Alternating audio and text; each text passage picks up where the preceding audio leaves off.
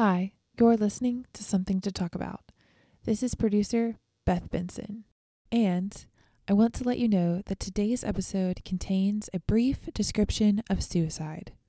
This occurs around the 26th-minute mark. If this issue is especially troubling for you, or if you're listening where kids might hear, you may want to skip ahead. We hope you enjoy the episode.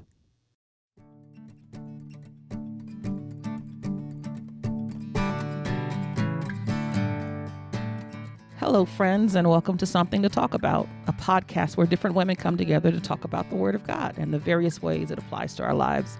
I'm Vanessa Hawkins, and joining Amber and me today is Pam Willis and Angela Watkins. Welcome, ladies. Thank you. Thank you.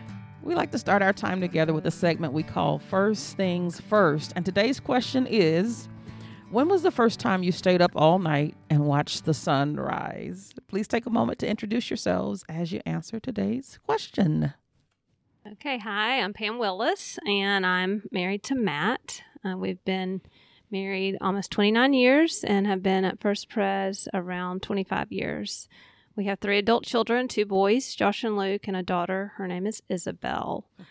So the first time that I stayed up all night and watched the sunrise, I can't actually remember when I intentionally did that, but I do remember the first time I saw a sunrise, and that was when I was about 13.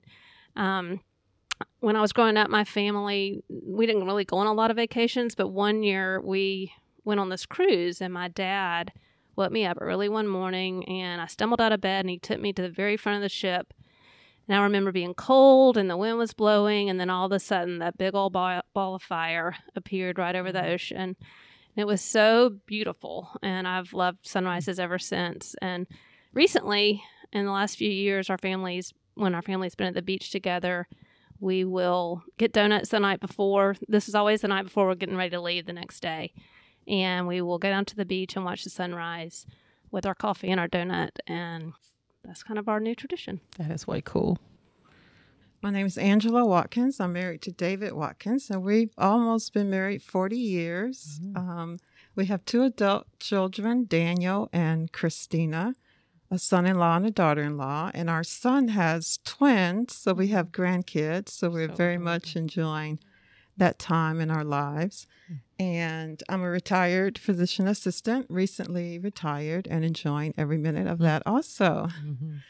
So this question about staying up to see a sunrise might, I'm the elder in this group, and I think that sleep is a wonderful gift from God. Amen. Amen. So I can't ever imagine intentionally staying up to see the sunrise, because you can just go to bed, set your clock, and then get up and watch the sunrise. Yeah. But about a month and a half ago, we did go to the beach, and I did set my clock, and I got up and intentionally walked to the water to see a most beautiful sunrise over the beach. Sunrises on the beach are absolutely amazing and well worth getting up for. My first time watching a sunrise was not intentional. I was up all night at Bell Engineering Center in University of Arkansas campus, studying all night.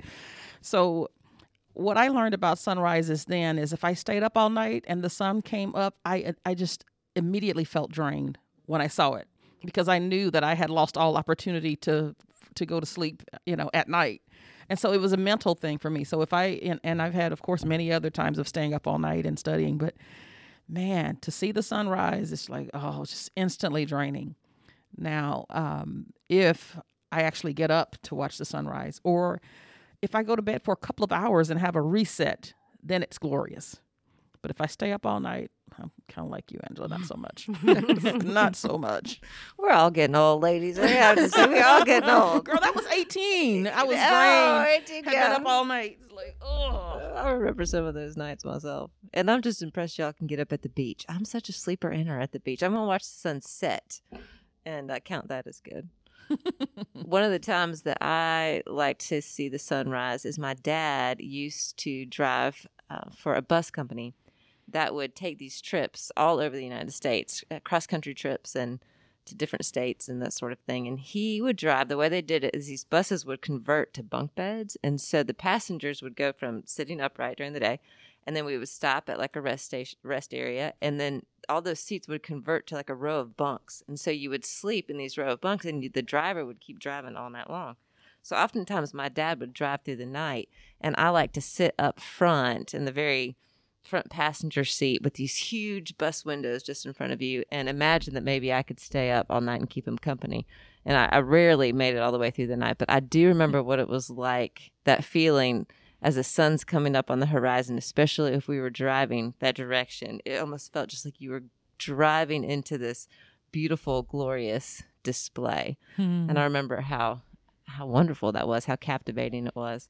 You know, when we're moving into Joshua chapter 2 today, I don't know if y'all felt this way when you read Joshua chapter 2, but for me, it really did feel like I was driving in to this beautiful display of majesty and might and mercy, particularly seen through Rahab's confession of who God is.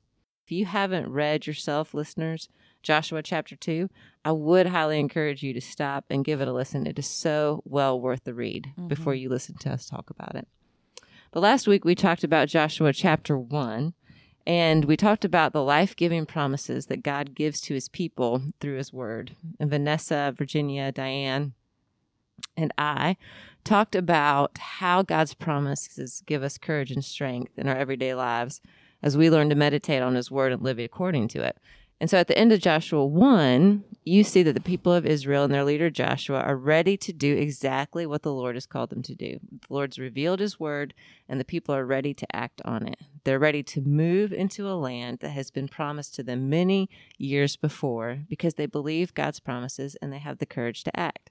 So with that sort of readiness at the end of chapter 1, you'd expect chapter 2 to start off with some type of triumphal march into the land. But instead, you see Joshua secretly sending out 2 spies to survey the land, especially the powerful and well-protected city of Jericho. And it's sort of surprising, I guess, that the spies end up in the home of a prostitute named Rahab, who risks her life to hide them, and who lies to the authorities to protect them. And, you know, I don't know about y'all, but it's possible to get distracted in chapter 2 by all the different dramatic peripheral details in the story. I mean, you have Rahab's occupation, for one. You have her lies, her risky plans to save the spies, the intense manhunt that follows, and then the successful return of the spies to Joshua. And I found all those things were pretty intriguing. They're interesting, you know? Yeah. And there's a lot of things written about, should Rahab have lied? Should she not have lied? Why are those men in her house in the first place? You know, all those sorts of questions. And you could get caught up in all those little details, right? But miss the main point. Absolutely. Yeah. What I loved in Dale Ralph Davis's commentary, I want to give a little shout out for that commentary here for a second. Let me look at my title. It's Focus on the Bible series, Joshua by Dale Ralph Davis. No Falling Words is the subtitle. And it is so accessible, readable, relevant, reliable. I think that's how they advertise it on the back of the book. I saw that. I was like, yes, it is all those things. Look at you, it is little all walking those advertisement. Things. Yeah. But anyway, totally worth getting. It's so helpful. But he makes the point that chapter 2, you could divide it up into 5 sections. The verses break apart into 5 sections. And section 1 and section 5 go together, section 2 and section 4, and then there's section 3 in the middle. And it says like it's section 1 and 5 are the bread, section 2 and 3 are like the lettuce, and then 2 and 4 are like the lettuce, and section 3 is like the meat. So right at the center of the whole passage, you have the most valuable part. And all the other things are there to hold it together, to give it flavor, but to point to the center. And the center is verses 8 through 14, where we get Rahab's confession. Vanessa, tell us some of the things you loved about that. I'm just struck by the strength of her testimony, Rahab's testimony, the certainty of it. She's not doubting. And this is, she's presented as a harlot. And yet this testimony of who God is so strong and it's so precise. And she has heard about his mighty acts. And her language is, I know that the Lord has given you the land. The Lord's your God. He is the God in heaven above and on earth beneath all the inhabitants. It's really strong language about who he is. And so she's not doubting she's certain. She's very certain. She has this holy fear of this great God and all of his power. And then this right belief of who the Lord is moves her to fear and to ask for mercy. She recognizes that he is a God of righteous wrath and that she needs refuge from it. And so it is just powerful. Again, Dale Ralph Davis, our good buddy for this study, he puts it this way. I love how he said this. He says that genuine faith never rests content with being convinced of the reality of God, but presses on to take refuge in God. It isn't just a matter of correct belief, but of desperate need. And I just think that is so powerful. Rahab heard about the mighty acts of this great God. She believed what she heard. She rightly feared him, but believing he was kind, she appealed to his mercy for refuge. And I underline that line in my commentary too. I love that so much. Don't you? And it really, part of the beauty of the mercy in that passage is the fact that she knew it. Like, do you ever stop to think, and we're going to talk about this in a minute, the rest of Jericho responded completely different. The rest of the people in Jericho did not respond to the same knowledge that they had of God's majesty and might. They responded differently. And here is a prostitute woman, probably the lowest of the low in that society, and she somehow gets the fact that this God, who is that majestic and that mighty and that much to be feared, is also going to be merciful. Like, that had to have been the Lord's particular stirring in her heart. There's no way that she could get that other way on her own. No Just other way. that's who he chose to reveal himself to. How beautiful that is. It is beautiful. So before we talk about Rahab and her response to the mercy of the Lord and what it looks like for us to respond to his mercy in our lives, I want to talk about the response of the people in Jericho, because they responded almost completely opposite to Rahab, where she welcomed the spies in and threw herself essentially on their mercy, on the Lord's mercy. They tried to keep the spies out, and they tried to lock down and hide behind what they thought was a very protective wall of security. You know, Jericho's are surrounded, we know this historically, by a huge wall. And so their idea was to shut out any type of invaders. And, you know, part of it, I think about that person, and I think, I mean, that's dumb. But they knew, and they had just talked about this God who had split apart the Red Sea and delivered a whole nation from Egypt, who had just decimated nations much stronger than them. And yet they somehow had this hope that if we just lock ourselves up behind this wall, we can keep ourselves safe. It's ridiculous, but it's also understandable. I don't know if y'all have ever had that feeling sometimes when you know that the majesty of God is essentially sitting at your doorstep and he's about to come into your life and do what he will. There's a part of you sometimes, at least me, that sometimes wants to keep him out. So have y'all ever had a feeling of that, like encountered by the majesty, the power of God? Have you ever found yourself wanting to protect yourself from him? And if so, what does that look like? Well, when I think about the sovereignty and the power and the majesty of God, it doesn't make me want to keep him out, but it makes me really want to know more about what's behind it, and to want to just learn more about his sovereignty and how that's going to look in my life. And although at times it makes me question things, like how can he allow these difficult things to happen? But again, it gets back to giving you a desire to want to learn more about God. But I have had conversations with people who say to me, if your God is sovereign and he allows all these horrible things to happen, and he is so judgmental that he will let people go in and kill nations and take people, then we don't want any part of that God. And so they keep him out in that way because they just don't want to believe that a God would do that. So if your God does all those horrible things, then we don't want any part of him. So I've had difficult conversations with people who see God in that way and want to know how you could possibly follow a God like that. Yeah. So how do you respond in that? It is difficult, and it's different levels. You know, one level for me is God's ways are far above my ways, and he knows the beginning and the end. I just have a very small piece of the puzzle that I'm trying to look at, and I have the trust in God to know that he has the whole picture.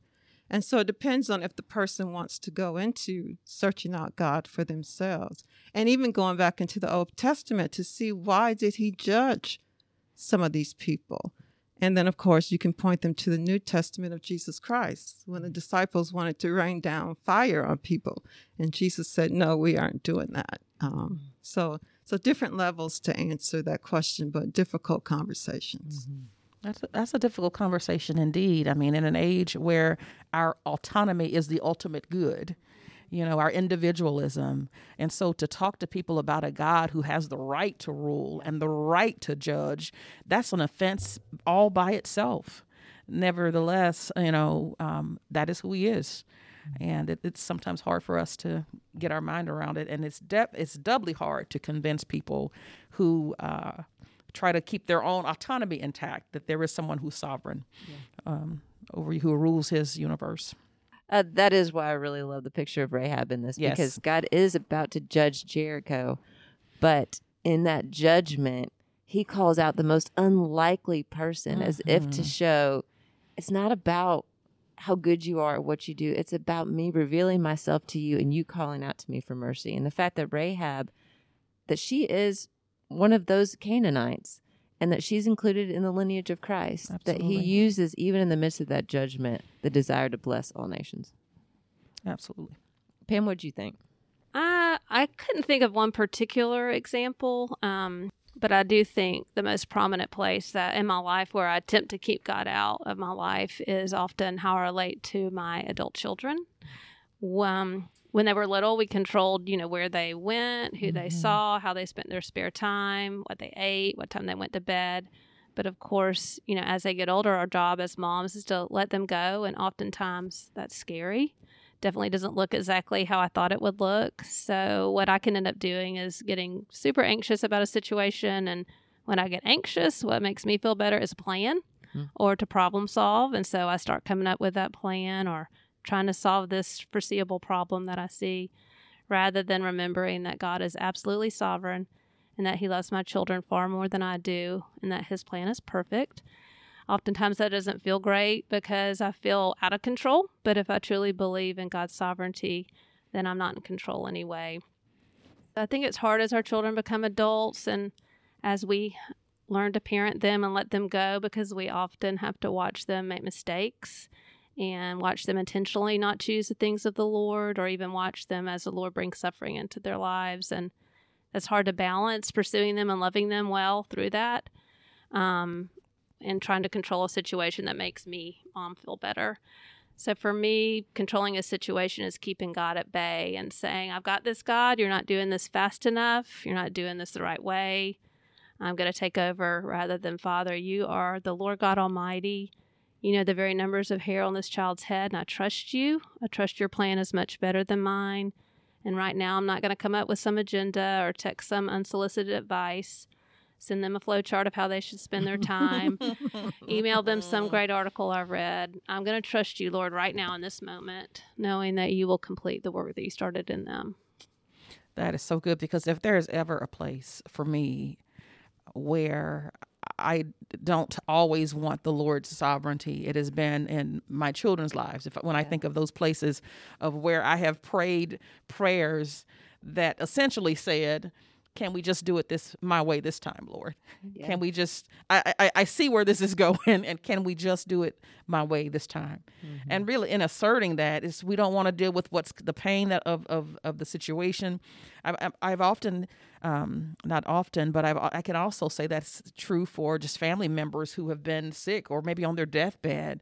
It's like, can we just not do it your way this time? Yeah. That's where I know that you have the right to rule and you are the righteous judge, but can we just not do it your way this time? And I would say how that has looked in my life, it has caused me to pray weak prayers.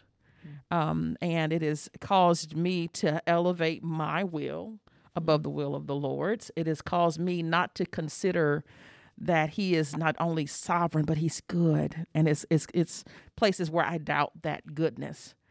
And I think my plan is the plan that will cost me the less pain. And that's not necessarily true. It's just that I have a limited view. Yeah. And so negotiating. Lord, I'll do anything, but, or I'll go anywhere, but please don't make me do X, Y, Z. And so I think in my doubting that he's not only sovereign, but perfectly good is those spaces. That's the sticking point of where I don't want him to have the right to rule and to judge. But he has been merciful in not treating me as I deserve. So, ladies, talk to me about some of the ways you believe you have experienced God's steadfast mercy extended to you. I loved this question because the last year and a half has been quite an interesting year and a half, right? Mm-hmm. No kidding. Is, time of questioning. Lord, what are you doing? Where are we going with all this? So many questions I've had for the Lord. But during that time, there are several ways that I saw God's constant compassion and kindness to me. And just one of those ways was regarding my middle son. And I asked his permission to talk about him today. So the story goes that shortly after the quarantine started, all three of my kids came home. And we were really having a good time. We really enjoyed being together. And it was just such a weird time because we didn't know a lot about COVID then. So during the day, they were either working or doing schoolwork. And at night, it was really, I don't know if y'all remember, but the spring weather in 2020 was lovely. And so at night, beautiful here. Yeah. We would sit out on our patio, have appetizers, happy hour, and then, of course, Matt would make this great meal, and we'd sit outside and have all these great conversations. It was great, other than, we didn't know what was going on with COVID. So one night we're sitting there, and our middle son he announces to the family that he was going to join the military. Like, wait, what'd you just say? So remember how I talked about earlier about feeling out of control? Mm-hmm. So now just the flow chart. Yes. So now just in his defense, he had mentioned the military before, and basically he had made no moves to enlist or anything like that. It was just a conversation that basically I had tried to talk him out of. But on that particular night, he told our family he was going to join the military. And not only that, he had already been to the recruiter's office twice and had scheduled the entrance exam once the shelter at home was over. And this wasn't like join the military and go sit behind a desk kind of thing. This was join the military and do really scary things to really scary people with really scary weapons. So as the summer went by, Matt and I became his biggest fans, and I immersed myself in learning what it meant to be a part of Special Operations Unit in the military. He left for basic training on his 22nd birthday, wow. And he graduated and became part of a Special Operations Unit exactly 1 year and a day later. So when you ask the question, how had I experienced God's mercy, honestly, it was watching how incredibly faithful our God was to this 22-year-old young man. So we longed to honor the man he was becoming by being his biggest cheerleaders and prayer warriors, but God gave this young man the desire of his heart. The Lord showed his kindness and mercy from the smallest of requests by asking that he not get poison ivy during training cycles because he's highly allergic to it, to where he would actually be stationed when it was all over. Time and time again, God granted the request and showed Luke, I am with you, I love you, I will never leave you, I will never forsake you.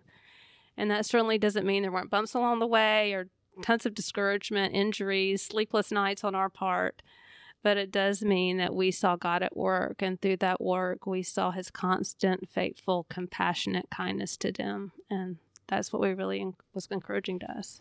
Oh, that is so powerful. And some of us have got the privilege to watch you guys post and to cheer your son on. And it has been an incredible journey to watch. Thank you for sharing that with us. It's so powerful. When I look at the story of Rahab, it's so interesting on so many levels, like you were saying, Amber. But this time I noticed something, that the two spies weren't named, and Rahab was named. And I said, well, that was intentional, because God wanted us to know Rahab's name, because we would see it later in Matthew and in Hebrews. And it could have been two spies go to a harlot, but it was two spies go to Rahab. Right. And that was because God wanted us to know her, because he had such a beautiful story to tell through her. Yes. And so I'm 62, and this is a time of life where I kind of look back over my life, and I see the providence of God in my life. like in Rahab. It was his divine will for what he had planned for her life. And all the way to the beginning where he allowed me to be raised in a Christian home. And we went to church every Sunday, and I learned about God. And I assumed everybody went to church every Sunday. Mm-hmm. But of course, we know that's not true. So it was God's mercy, even in where I was born, because I had no say-so in what household I would be born into. And my family was part of the great migration of Black families from the South to the North. So they migrated north for a better life. Mm-hmm. And my family settled in Detroit, and others were in Ohio. And we were in the inner city of Detroit. So we weren't in the suburbs, we were in the inner city. And I look back over that, and my parents were able to somehow cocoon us from some of the things going on around us. And I often wonder how they could do that, but I know it was because they were leaning on the mercy of God, you know, in our life. And I think about my neighbor to the right and their son overdosed on drugs. And my neighbor to the left, when he came back from Vietnam, he hung himself in the basement. But in the middle of all of that, my parents had us in some kind of cocoon. Because if you had talked to me at that time, I would have said, oh, we're wealthy and things are great. And it's just amazing that they could do that with all those things going on. And I know it was because of their faith in God and his mercy to our family. And then I went off to college, and I did the opposite. I went from the north to the south because I couldn't take one more Michigan winter. And at the same time, God was moving David from Augusta to Atlanta. So we met. And now we're getting ready to celebrate 40 years of marriage, of a wonderful marriage. And I tease him. I say, God brought me all the way from Michigan to save you down there in Augusta. But when I think about all the pieces that had to come together from me being born in Detroit, or even going further back, my parents being born in Alabama and making that move and being in Christ, all those pieces coming together to form a very beautiful picture of what my life is now. And it is the mercy and the grace of God. Oh, that is just absolutely incredible. And for you to make that connection with Rahab, and I think often we will distance ourselves from who she is, but when the truth of the matter is the Lord did name her. And Rahab, we really are Rahab, right? We are the ones that are in need of his mercies. We are the ones who have the sinful lives that could never measure up. We are the ones who didn't deserve to be saved. We are the ones who need him as a refuge. All of those things. And you're right. We didn't have anything to do with it. You couldn't have chosen where you were going to live and the conditions you grew up in, but it was his mercies. And so that was such a great story. Thank you. Ladies, I was glad I was wearing my mask in here as y'all were talking, because it's like a little handy tissue, sort of. And just to see y'all's emotions, Pam, to know some of your story and to walk through that with you. And then Angela, to hear you so beautifully describe the Lord's particular workings in your own life. Just made me think, the same God who names and numbers the stars, names and numbers his people. And what some people might say is just happenstance or just sort of occurred because we don't really believe that a God is that powerful and that sovereign and that majestic, but that he cares about all those seemingly small details in such a powerful and wonderful way. I just loved hearing those descriptions. So thank y'all. I do want to know, as you describe the Lord's mercy, and it's evident to see how precious it is to both of you, how does that then affect the ways you live? You know, you look at Rahab's life and you see that she did some things in response to her understanding of the Lord's mercy, not in order to earn it, but because she already believed that it existed there for her. You know, she was willing to risk her life to hide the spies. She was willing to do what they required of her, hang that scarlet robe in order to identify herself with that covenant, remain in that room, that place of protection that was promised, wait on that redemption. What are some of the ways that y'all find yourself responding to the Lord's grace in ways similar to Rahab? Well, my faith in God's mercy to me allows me to show mercy to others.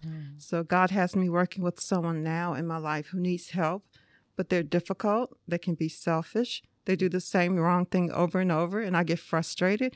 And God says, how many times have I been merciful to you when you were difficult and selfish and doing the same thing over and over? So because of the mercy he has extended to me, it allows me at times when I don't even want to extend that mercy to somebody else. And knowing that you've received it and then you're still receiving it as you extend it. I have Not just to. a one-time thing, but even, receiving mercy in order to extend mercy. Yes. I loved hearing Angela's story about how she grew up, because mine is totally opposite of that. And I have a lot in common, I feel like, with Rahab, because just like God rescued Rahab from Jericho, God rescued me. I have a very dysfunctional family full of mental illness, addiction, lies, manipulating. And he took me out of that life and gave me a life in him with a new community, with his people, and a new way of living. So I think what he has rescued me from is what he's called me to be obedient to, and that's being a friend to broken people, struggling people, having a home that's open for those who are sick and hurting, helping people get through a crisis so they feel safe and heard, and mostly just being willing to be in the mess with someone. There's definitely no formula or magic pill you can give someone when their marriage is falling apart, or when their child's in rebellion, or even when someone is struggling with debilitating depression. But you can show up and you can sit with them, and God will use even those little bits of obedience for their good and his glory. So even though I've never been in danger of losing my life, I have often lost my freedom, my free afternoon that I thought I would have to myself. Or maybe I've lost a quiet house because there's another family living with us, or even lost an evening where I thought it would be just Matt and I, but it ends up being Matt and I and another couple who's struggling. Obedience isn't often convenient, oftentimes not what I want to do. That's the rub. But am I going to die to myself and my own desires and do his work, or am I going to make life all about me and not see his mighty power working in the lives of others? Amen. You do that so well. Yeah, I know I tell you that, but I've gotten, again, the privilege to watch you do that and to be a recipient of it. And it's beautiful. It's hard, but it is always fruitful. And like you said, to see him take you out of one thing, I know you love that phrase, beauty from ashes, and to use you to bring that beauty into other people's lives has really been a pleasure to watch. How kind of the Lord to give us this pause in the action in chapter 2, and to lift up for Joshua and for us this picture of Rahab and her family as trophies of his grace. It wasn't enough for the Lord to repeatedly tell Joshua to be strong and courageous, assure him of his presence, remind him that he was with Moses and he would be with him. He did all of these things repeatedly in the first chapter of Joshua. And now in chapter 2, he pauses, not because he had to, but because he longs to offer Joshua assurance for the journey. The Lord longed to be gracious to Joshua, just as he longs to be gracious to us. And with that wonderful note of encouragement, we hope you will join us again next week. Let us keep you company while you take an evening walk in the almost, but not yet, cool fall weather. We will be talking about Joshua chapters 3 and 4, and we'd love for you to listen in. Sometimes the light surprises the Christian wife she sees. It is the Lord who rises with healing in his wings. When comforts are declining, he grants the soul again a season of clear shining to cheer it after the rain.